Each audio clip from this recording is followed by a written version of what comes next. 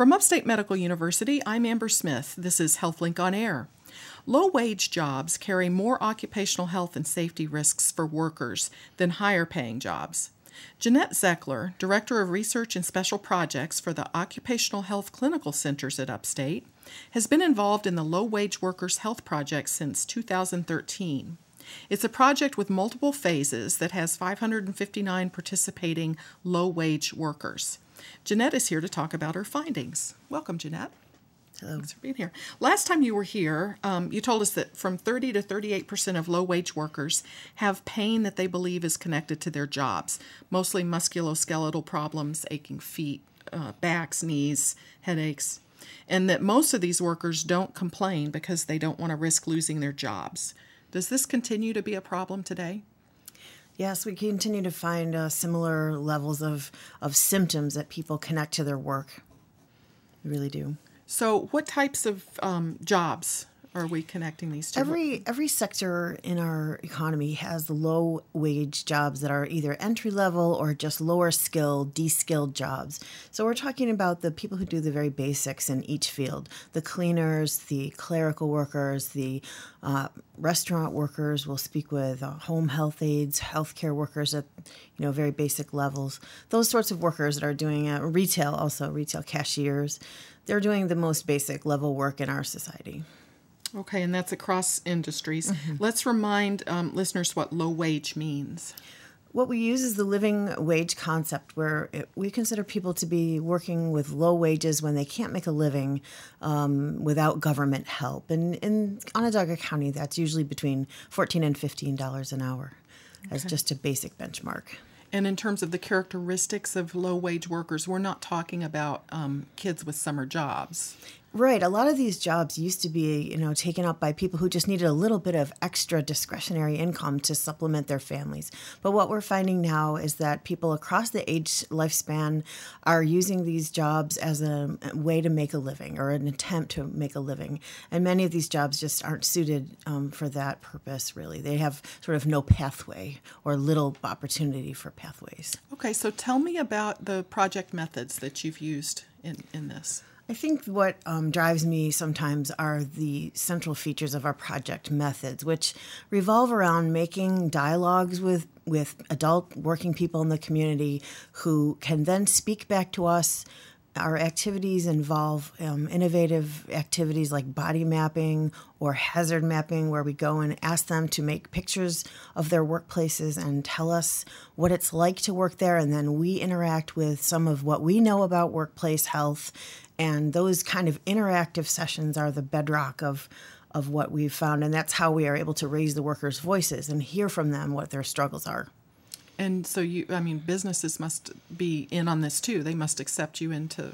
How we connect mostly is through community-based organizations that are already serving low-wage workers for another reason. So employers directly haven't been central. It's been more like if there's a community literacy folks or job placement folks, perhaps refugees settling agencies, community centers, churches. Those are places where people with low wages may be congregating already, and we go into the city and find where they're already meeting and then engage them in those places.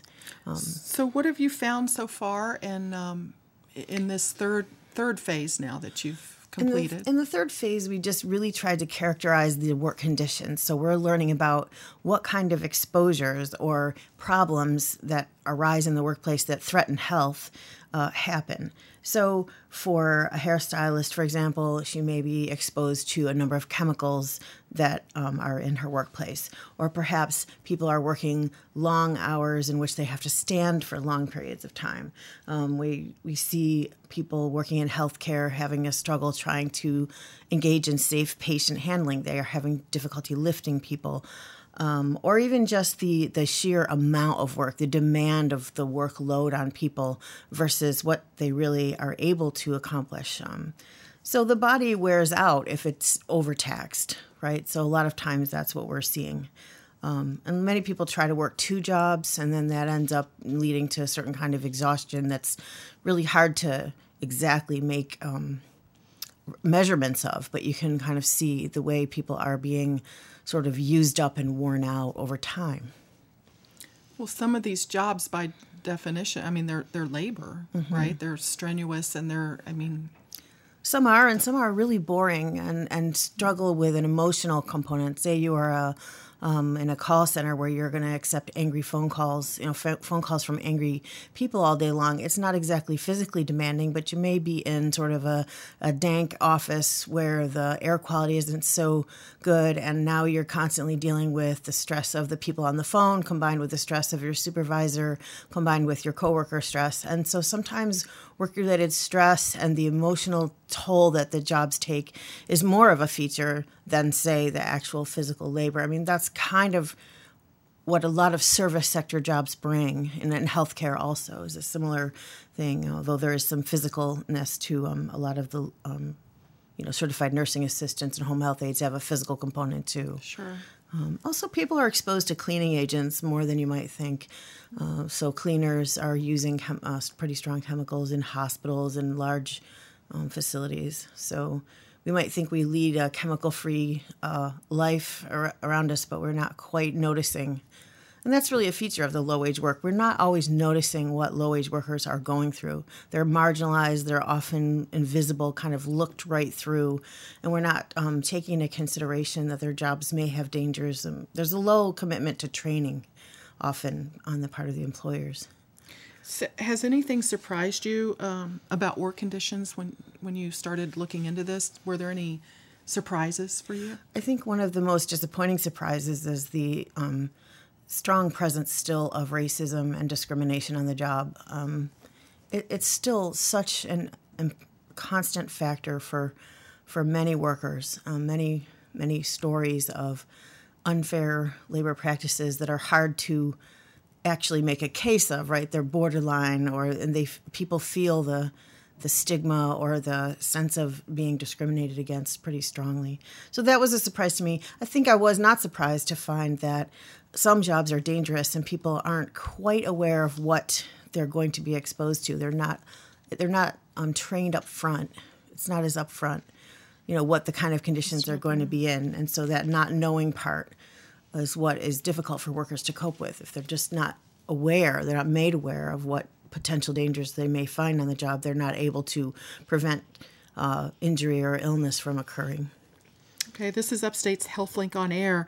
I'm your host, Amber Smith, talking with Jeanette Zeckler. She's Director of Research and Special Projects for the Occupational Health Clinical Centers at Upstate. Have you come up with solutions, or do you have any recommendations? Either immediate or long-term? We're working on recommendations all the time, and very often they arise from specific workers' problems that are brought forward. And I think that, making low wages in and of itself is a health hazard. Many of the studies are showing, and you can see it clearly as we talk about concentrated poverty in Syracuse, for example. The state of low wages is particularly frustrating.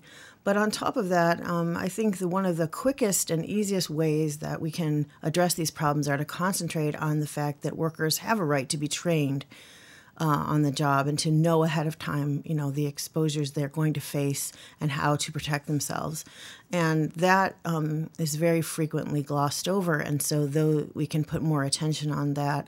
And also, enforcing existing regulations would be something we'd like to see more strongly and consistently applied. I think we have OSHA is underfunded.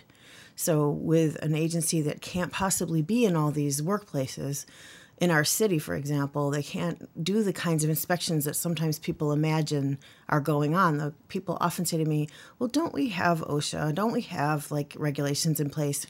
And we may have many on the books, but very often things are going under the radar and people aren't, those workplaces aren't being examined for health.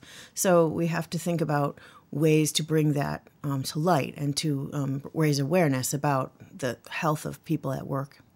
So would raising the wage for the same work, would that do anything to help improve health? I think most of us who work in this field believe that raising wages is a just and reasonable thing to do because it's just a matter of dignity. People are working for wages that can't support their health, can't support their lives. And very basic ways. We're not talking about vacations or extras. We're talking about, food on the table, clothing, educational opportunity. Transportation is a big, important problem, also childcare. So if we can start shoring up some of those things with decent wages, and I would also add jobs that have some kind of interesting nature. So people often report they'd like to be learning more on the job. They'd like to be having a job with a little bit more complexity, and that they feel they could rise to that, but then the opportunity isn't there. So if we could begin to create quality jobs, then that would really go a long way, I think, toward the physical and mental health of workers. And most of these jobs don't include health insurance coverage either. So that's correct. I mean, they will keep people, very often people are kept at a 35-hour or 30-hour status, so that they have part-time status, so they never achieve the ability to get benefits. And if they do have the ability to get benefits, they're often too expensive for them to undertake. So that is another serious problem, of course. All right, when you talk about workers needing to know their rights, what rights are you talking about? What can they do? Because if they fear losing their job by complaining. Right. So there's two components to knowing your rights. One component is knowing what they are. And what they are, in a nutshell, is that they have the right to a healthy and safe workplace under the OSHA Act 1970. And so it is the employer's responsibility to provide that. And so they have a basic right to that. They have a right to know what materials they're using and to know more about the health and safety of those materials and chemicals or whatever it is that occurs on the job. They also have the right to refuse dangerous work. So if they arrive at work and something is dangerous, such as there's a violent customer at their cash registers, or there is an imminent odor, emanating from somewhere, they have a right to go to their supervisor and say that this is a dangerous situation. I'm willing to stay and work, but I find that this is, going to impact my health.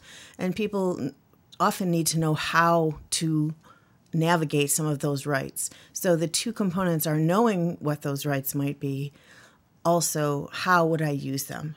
In what way would I be approaching? What is the most effective strategy for approaching your employer when you have a concern about your health at work? Good point. So those two things are components of what we try to help people know. What would you do next, and what's really reasonable, given that you may fear retaliation? Sure. Well, what are the next steps of this project? What's the next phase? Well, this project has actually moved on and began to expand in other counties. So we received some funding from the New York State Department of Labor to expand into the Southern Tier and to the North Country. And those expansions, and also in the Capital District, those expansions are helping us learn more, helping us reach more workers, and helping us understand some of the subsets of workers that we might want to take a focus on. So as we run into problems, we can look at specific occupations and delve more deeply into what those occupations' problems might be, such as home health aide, which is the fastest growing low-wage occupation, or hairstylists who are under constantly having new chemicals that they're exposed to, and they're not really aware of the potential health impacts that they face. Also, retail folks are, struggling with how much they have to stand in one place and are socially isolated. So as we can attack those particular problems, we can help workers with solutions, often, again, revolving around training, getting better communication skills in sort of how to approach management when there's problems on the job.